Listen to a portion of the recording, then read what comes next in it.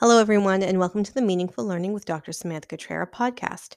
Many of you know that I started this podcast as a way to share academic conference presentations, and I expanded this work in spring of 2020 in order to bring you the audio versions of the pandemic pedagogy conversations I've been hosting on my YouTube channel, Imagining a New We.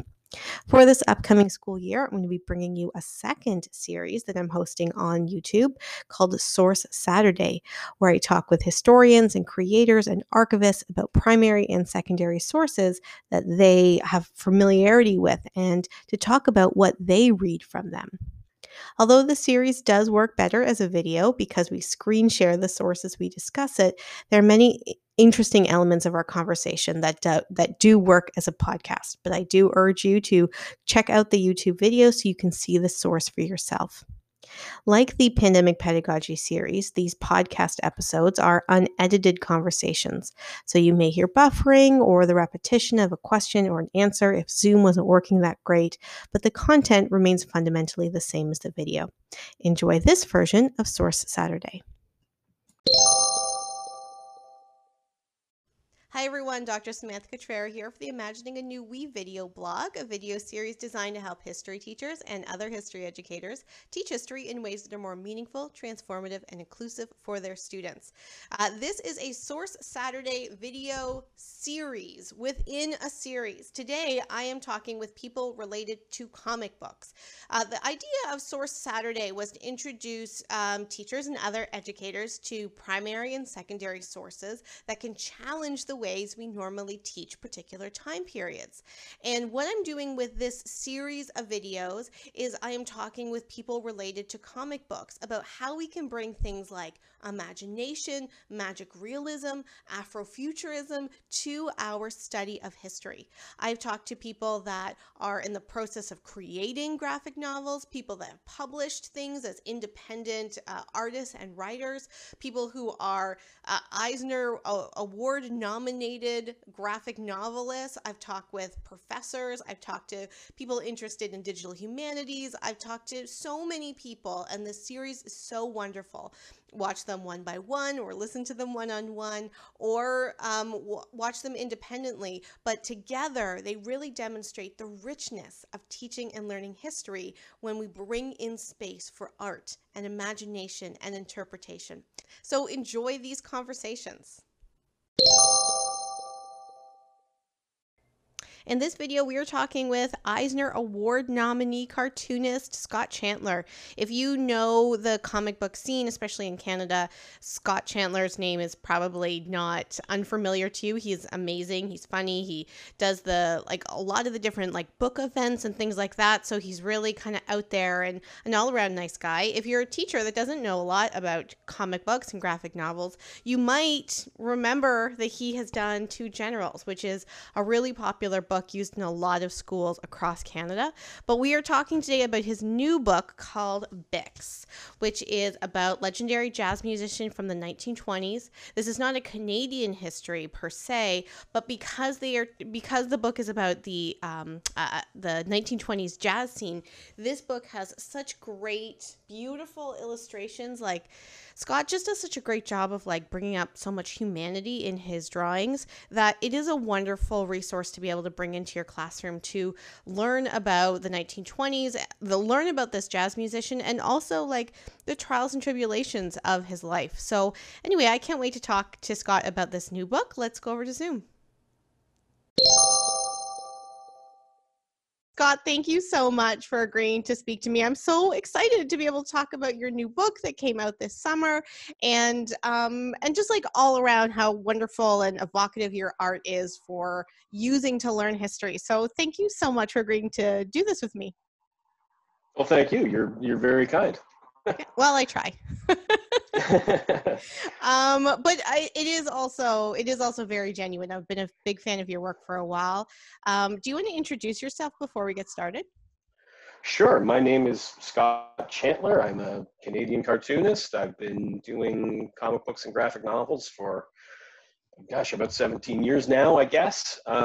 If you're Canadian, you probably know me best for this book, Two Generals, which is taught in high schools and universities all over the country.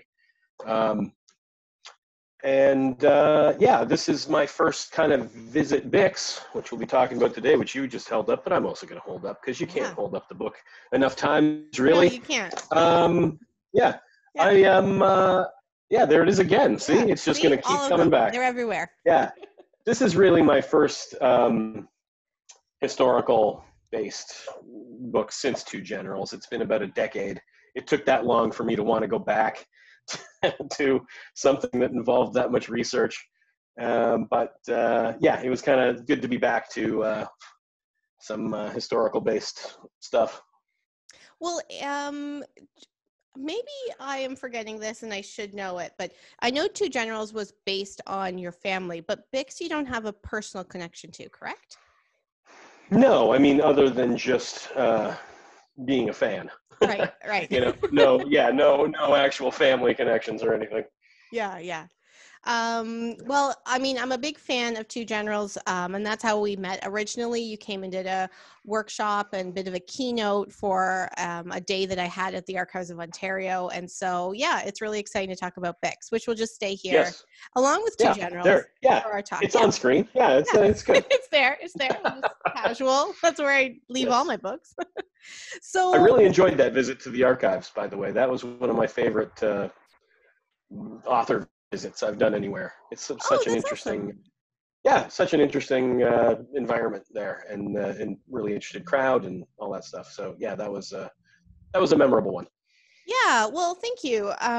It was a really great day because there was a mix of teachers that had used the book without like your intervention, and then teachers who hadn't been introduced to the book. So to be able Right. to have you talk to like those groups and then also be able to like foreground the archival pieces that as part of it, yeah, I also thought it was just such a great event, and it was awesome to bring you in. Cool. Yeah. Well, so we're doing it virtually. This will be your best virtual. Yeah. Yeah. This is what we get in these times. Yeah. I guess it could be Yeah. worse. I It mean, could let's be. not imagine it, but it probably could be worse. Yeah. Yeah. Okay, so why don't you tell us about Bix? What is Bix about just in general? All right. Well, I'm going to share screens with you Let's do so that I it. can show you. Where is my PDF? There it is. Share. Look, there's Bix Beiderbecke himself. Yay. Yeah. So the book is about Bix Beiderbecke, who was a jazz cornet player and pianist in the 1920s. He was really the first white jazz musician to really, contribute much to the development of that genre.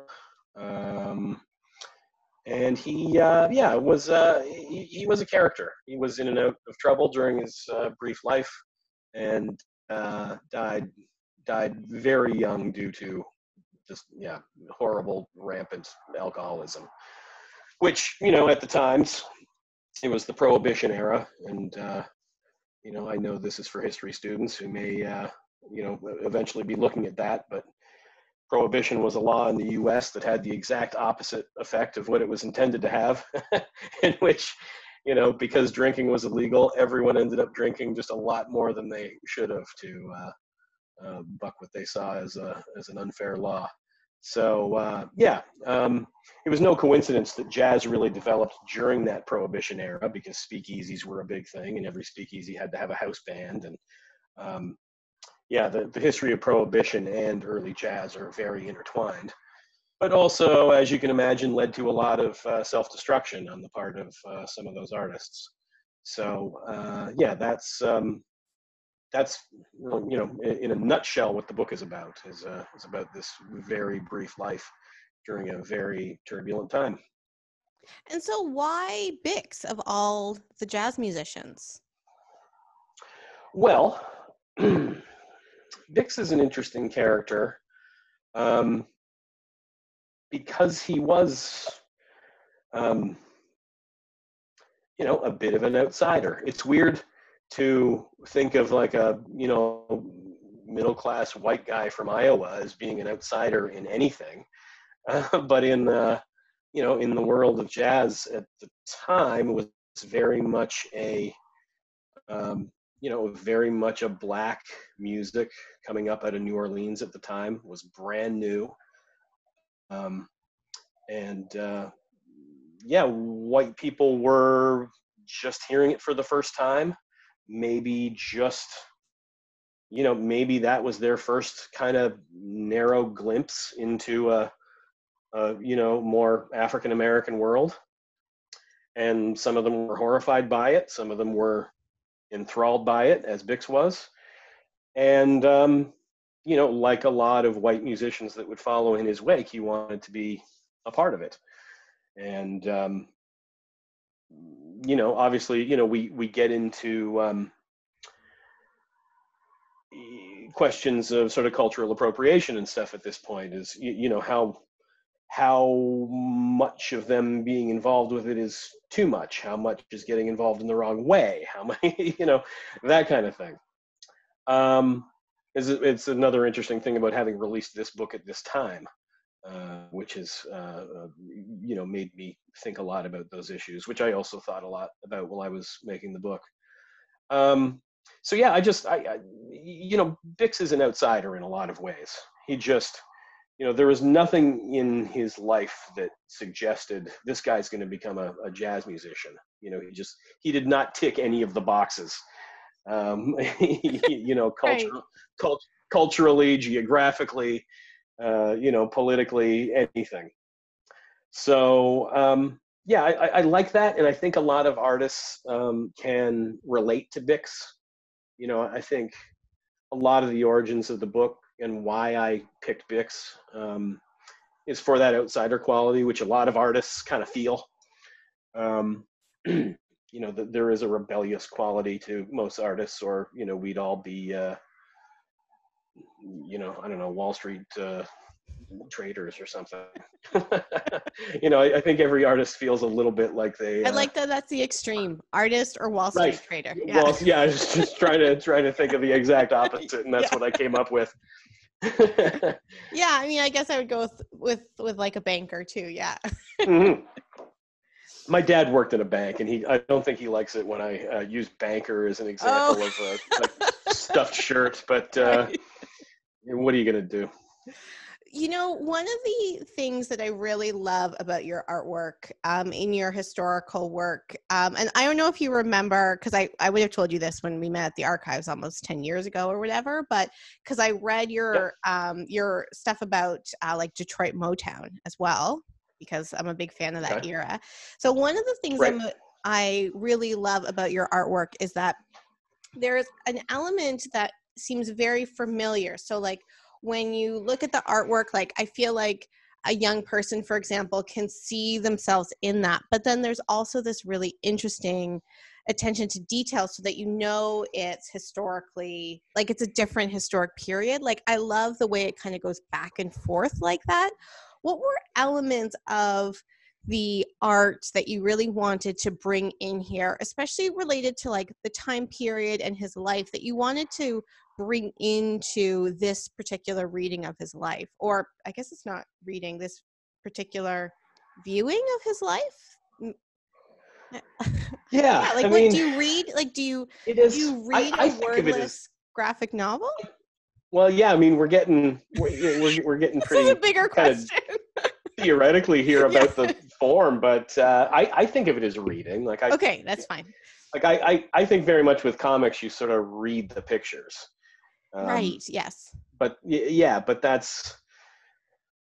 Who knows? Someone else might describe it some other way and also be perfectly accurate. So I was talking to a hip hop musician, a hip hop historian, and I was like, "So this hip hop song," and I'm like, "That sounds very wrong," but also right. So it's kind of a similar moment. Yeah.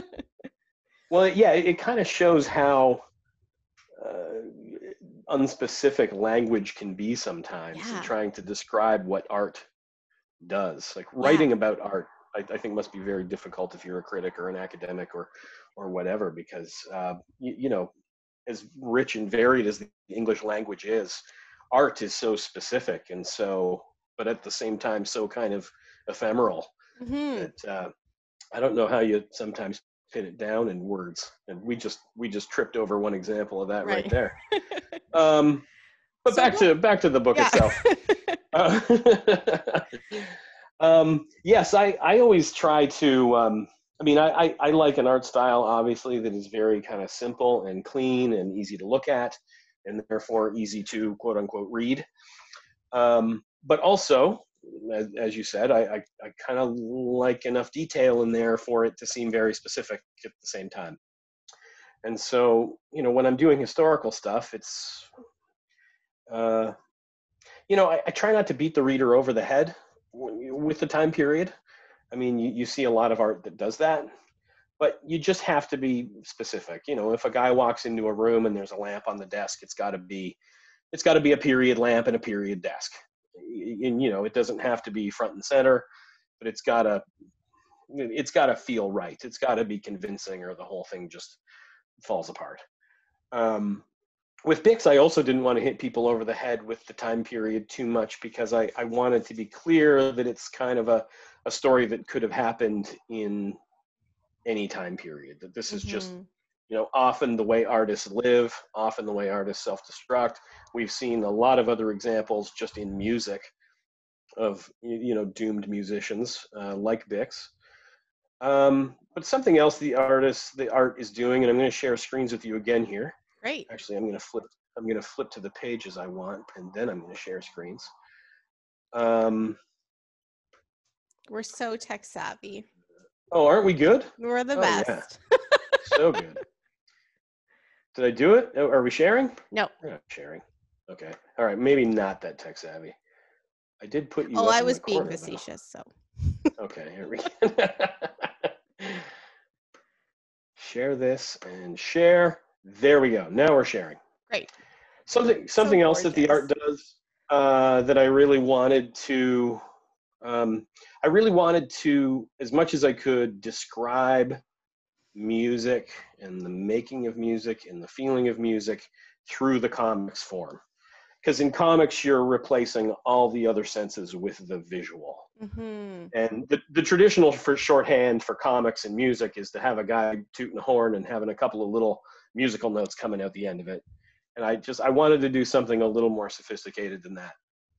So, I mean, mostly what the book does is that, as you see here, when it's kind of normal, boring, everyday life, back home in Iowa or wherever, here he's at his boarding school. The book is laid out in these strips, 5 panels per page, each panel the same size and shape. And, it has a very kind of staccato, boring rhythm to it, as life sometimes does. When he discovers classical music, he was taught the piano as a very small child and was a bit of a prodigy with that. Those panels start to bounce up and down like musical notes. So that's how classical music is represented in my book. When he gets into jazz, as in his late teens, the panels just start to go all over the place. This is a 2-page spread from somewhere in the middle of the book where he plays with Louis Armstrong in an after-hours jam session. Behind locked doors, of course, because it's the era of segregation. And then eventually, at his height, Bix sort of combines European classical music and American jazz into this hybrid in a really cool and astonishing composition called In a Mist. And so this is as complicated as the book gets right here, where the classical music structure is laid over a jazz structure. And so, yeah, I'm really trying to use the form of comics to visually represent the musical sounds that we're hearing or not hearing, as the case may be. Did you have do you have a recommended soundtrack, like of songs that you would recommend people like listen to while reading certain pages? Yeah, I really don't, and I avoided doing that just because I wanted the story to feel very universal. I was talking earlier about how all artists kind of feel this way, and a lot of people in general kind of feel this way. About maybe being out of their place and time, and having to fight all these kind of cultural things to do what they want to do. And yeah, so because I wanted to have that kind of timeless, universal feel, I didn't want to tie it to Bix's music specifically. Like when you're reading the book, I just want it to be clear that he's doing something creative and a little different, and it doesn't really matter what it is specifically. So I kind of avoided putting like a little Spotify playlist or something in the back that you could check out or something. I thought about it briefly, but then I thought, nah, that makes it a little too specific. But I do hope people will be tempted to go out and check out Bix's music, which is it's like 100 years old now, nearly. Yeah. His recordings and music from that time might seem a little alien to most people's ears, but you can certainly kind of train yourself a little bit to hear it, and if you can hear it in context, it's it's really interesting and creative and personal music that he was making. Well, it's So also check it out. Go search up some Bix Beiderbecke, but yeah, there's no specific list. There's a few song titles in the book that you can check out, which are the real important ones. But yeah, just go to wherever you stream music and pull up Bix and listen to a bit for sure. Well, it's an interesting assignment or an activity to do that, because I hadn't heard of Bix before your graphic novel. And so I had listened to some of his music in anticipation of it coming out. And it was really interesting. And to think of like putting together like being inspired by reading it and putting together a playlist of this time period is kind of an interesting activity for students too, because then they can use this material and use other material to be able to kind of come up with this sound landscape of the 1920s. And like, I think music was such a key element of so many things that we used to learn about the 1920s. Absolutely. Yeah. Yeah. It was an amazing time for culture in general, really. Yeah. There was a lot going on in the 20s. Well, it was, I mean, I guess that's what's going to happen to us next, because they had a pandemic and then all of this rich culture happened. Right. Yes. Fingers crossed. Yeah. Fingers crossed that it goes that way and not some other horrible way. But that's, come up a lot. I think you're breaking up you're breaking up a little bit. Okay. I can barely. Yeah. Okay. I think it might have improved just a little there.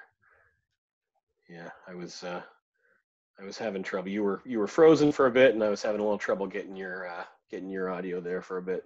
Okay. Are you okay now? Are we back? Yeah, that seems to be a little. It's Okay. still telling me your bandwidth is low, but My bandwidth I can definitely is see low? and hear you better. Fine. That's what it's telling me. Dumb. So judgy. Because I mean, you're buffering a little, but generally you're fine. Otherwise, I would have gotten you to re-record something. Gotcha. Okay. Are you okay? Ready? We'll try again. Yeah, I think so. Okay. Yeah, I think we're better. Yeah, sure. Okay. So that's come up a lot, actually, when we've talked about history teaching during the pandemic, that like for me, for example, I'm rethinking the Roaring 20s in a different way because of the experience of understanding the Spanish flu differently than I would have before. Are there elements of this book that you are thinking about differently because of this time period? You in your when you're introducing it, you kind of suggested like you're thinking about like the Black Lives Matter, cultural appropriation a little bit differently. Any other things that you're pulling from this period that are kind of surprises? I wouldn't say so. I mean, the book doesn't really get into Spanish flu or I mean, there's a little bit of First World War stuff because his older brother came home from the war with a record player and the first jazz recording, coincidentally enough, and that was what first got Bix hooked. But we don't really address the war or its aftermath at all. But it really is that sort of racial stuff, which is all throughout the book. Mm-hmm. But Bix was released in April, and then all the George Floyd stuff, the Black Lives Matter stuff, really erupted in the States in May, and I just felt so. I don't know. It was a bad time to be releasing a book anyway, because all the bookstores were closed and all the Right. pandemic stuff was going on. But then suddenly in May, I'm out there hawking a book about a white jazz musician, and the book addresses a lot of that stuff, but or at least touches on it. But you've got to at least get people to read it, and yeah, so yeah, it's a weird time to be bringing this book out. I think it's a bit of a tough sell, but I hope people will read it, because it does at least touch on the idea of Bix's privilege and all that stuff that we're all so keenly aware of now. But you Mm-hmm. really, yeah, when it comes to the 20s and my thinking during the book and my thinking since, it's mostly about race Mm-hmm. and Bix's relationship to to the music he was making and the culture it came from. It's Mm-hmm. interesting. Where does tribute and influence and inspiration stop, and appropriation begin? I mean, it's a interesting question. I don't Mm-hmm. know that I know the answer. I'm sure Bix was on the correct side of it. I mean, if Louis Armstrong was cool with Bix, there's no reason why you and I shouldn't have been. But like I say, a lot of the white musicians that came along after Bix were maybe not quite so as reverent and willing to respect the source.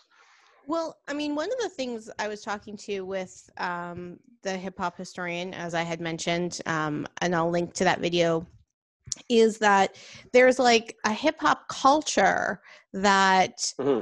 that like speaks back to dominant structures and that is raced. But if you are part of that culture and you're speaking back, you don't need to Right. be raced in that certain way. And I think that comes from a long tradition of this type of music that is meant to be that is meant to call back or to push back to a society that isn't providing space for these different types of cultural expression and experiences. And that's why Right. I think this is an interesting book to also be able to have those conversations about like a Sure. history of cultural appropriation, but how it's not always the case. Like Sure. I would talk about this related to 1950s music a lot of the times, and for that was like radio sales, and so it really was just appropriation because I just wanted the radio sales. But when you're in a speakeasy and you know you know you're doing jazz in this like basement or all these different things, Yeah. it's kind of different. It's like, well, it's about like, where's the money going? And if there's not a lot of money, Right. then Right. you can see more about the art. Right. Yeah. Yeah.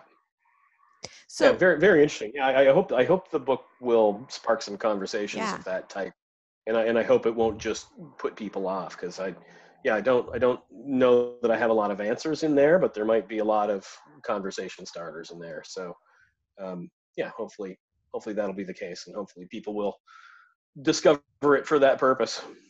So, how do you think a teacher could use a book like this in their classroom to help challenge how we normally talk about the 1920s?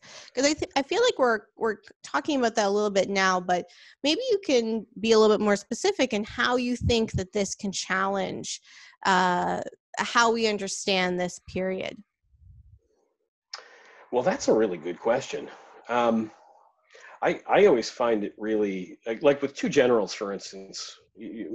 As I said at the beginning, it's a book that's been very popular in schools at the high school and post-secondary level, and I'm always amazed at the variety of ways in which teachers use it. I don't think I would deign to suggest anything when I've seen how creative teachers can be, and how many great ideas they have. the first school board to adopt two generals was the Thames Valley Board, Mm-hmm. and I was able to come in one time and see how all the teachers were using it. They kind of presented to me, the different kind of lessons they were using the book for. And man, they were using the book in English, they were using it in history, they were using it in art, and in all completely different ways. So I really, your question is such a big question, and I don't even know. I mean, I'm not a professional educator, clearly, and these people who are, they know their stuff, and they have ideas and big I ideas know, and creative right? ideas, and yeah, teachers are amazing to me. Well, I mean, So I thought that was a softball question because I see, I thought it actually was a really hard one.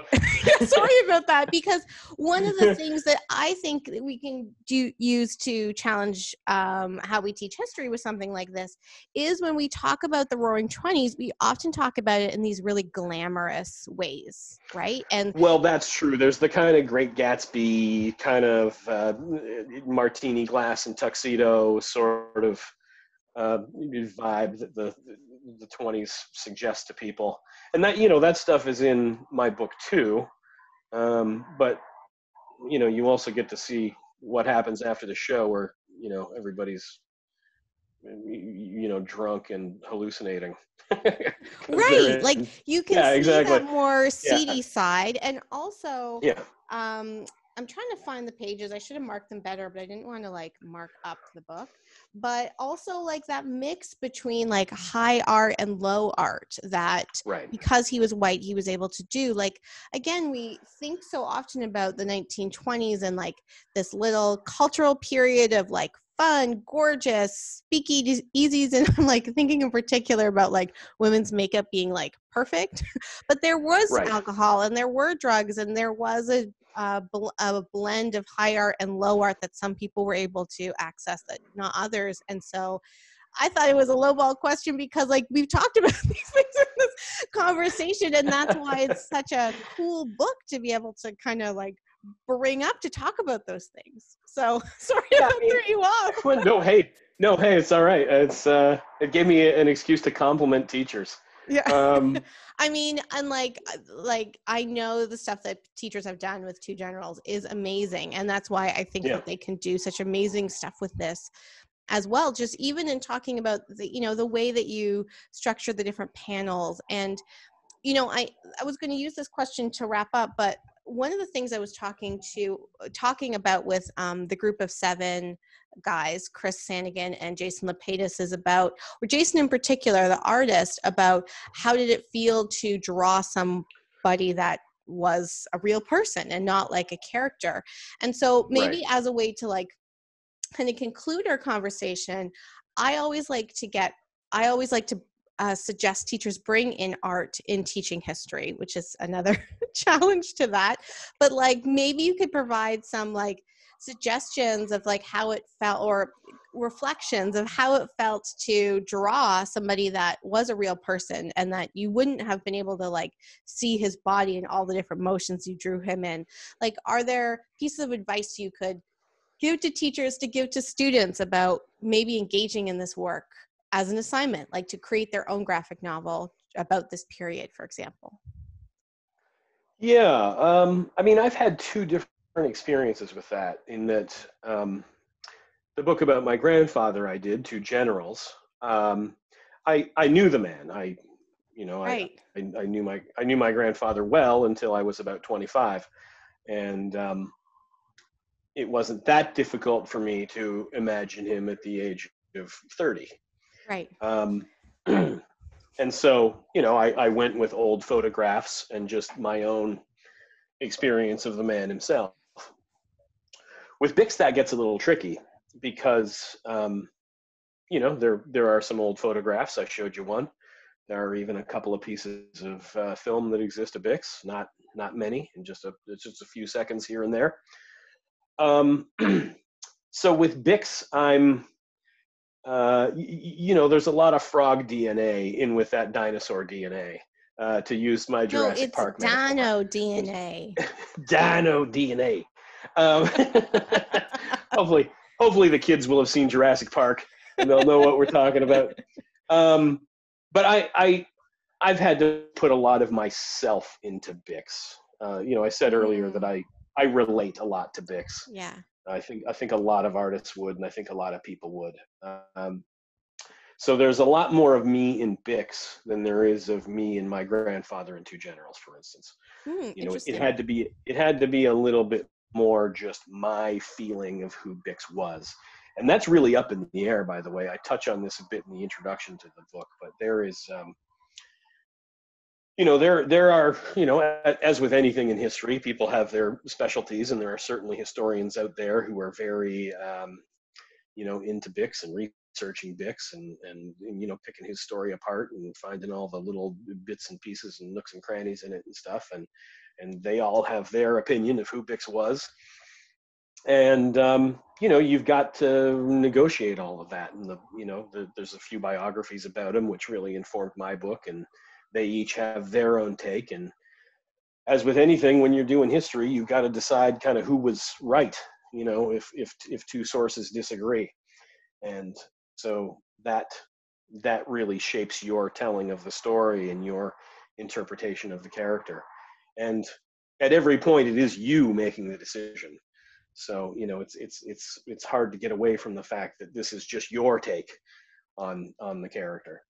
So, yeah, I tried to really steer right into that and just, be very clear that this is a kind of a universal story I'm telling about artists and about myself.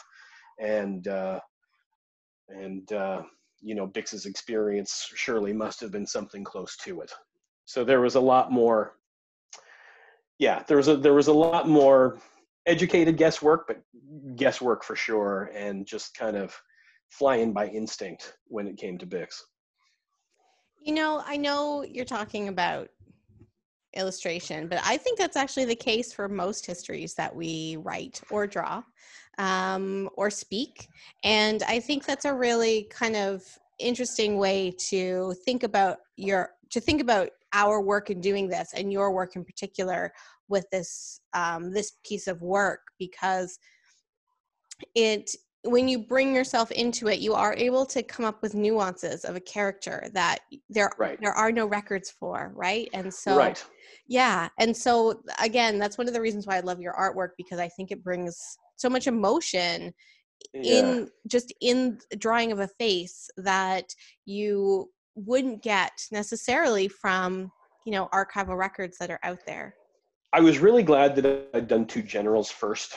When I did Bix, because working on Two Generals really convinced me, like you say, that there is really not any kind of objective history per se. No. You can nail down things like dates and stuff, but the truth of what actually did or didn't happen is very much open to interpretation. And having gone through the experience of research and creating Two Generals really taught me that with Bix, I don't necessarily have to obsess over facts, that a more subjective truth is the thing to shoot for, just to figure out what my interpretation is and do that. And you make a good point that with comics, you have to depict the thing. You can't just say Bix walked into the theater. You have to decide what Bix is wearing and his what his physical expression is that day, and what the theater looked like and the state it was in, and whether he was hungover or not. There's a lot of decisions to make when you're depicting the scene. It becomes more like directing a movie where you've got all these thousands of decisions to make on every page, and they all speak to story, and they can all speak to history or not.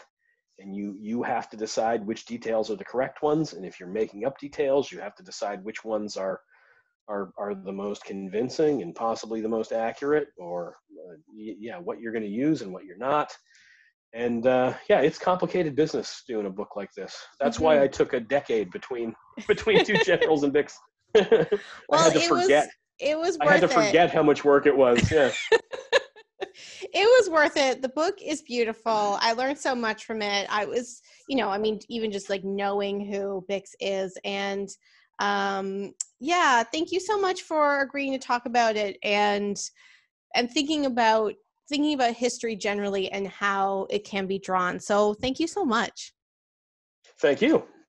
And so we will connect maybe in the future on your next project. Hopefully it won't be 10 years because since we're done our pandemic, there'll be this big cultural revolution and you will be right in the middle of it. Yes, we can hope. We can hope. All right. Have a great afternoon. Thanks, Samantha. Bye. Bye-bye.